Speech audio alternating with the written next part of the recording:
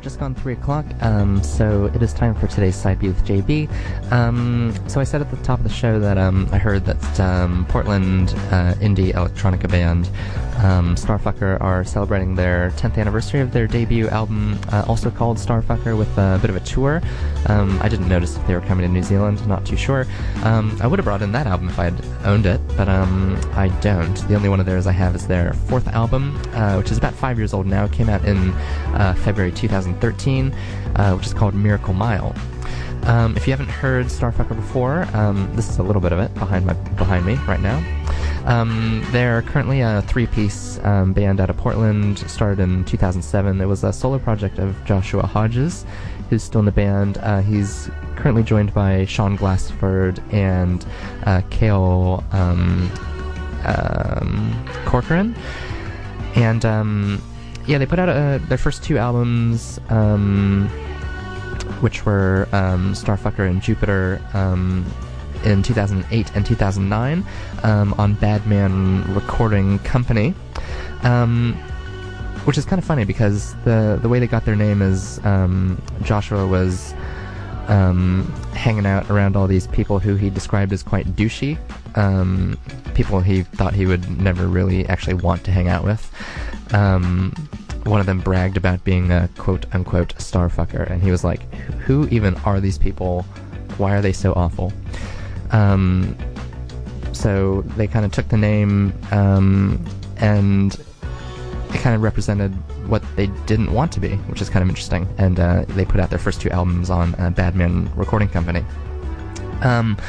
They then signed to Polyvinyl Records, who puts out a lot of great music in the late 2000s, and they put out their next 3 albums on Polyvinyl: 2011's Reptilians, 2013 album Miracle Mile, and their latest, which came out in 2016, late 2016, called Being No One, Going Nowhere.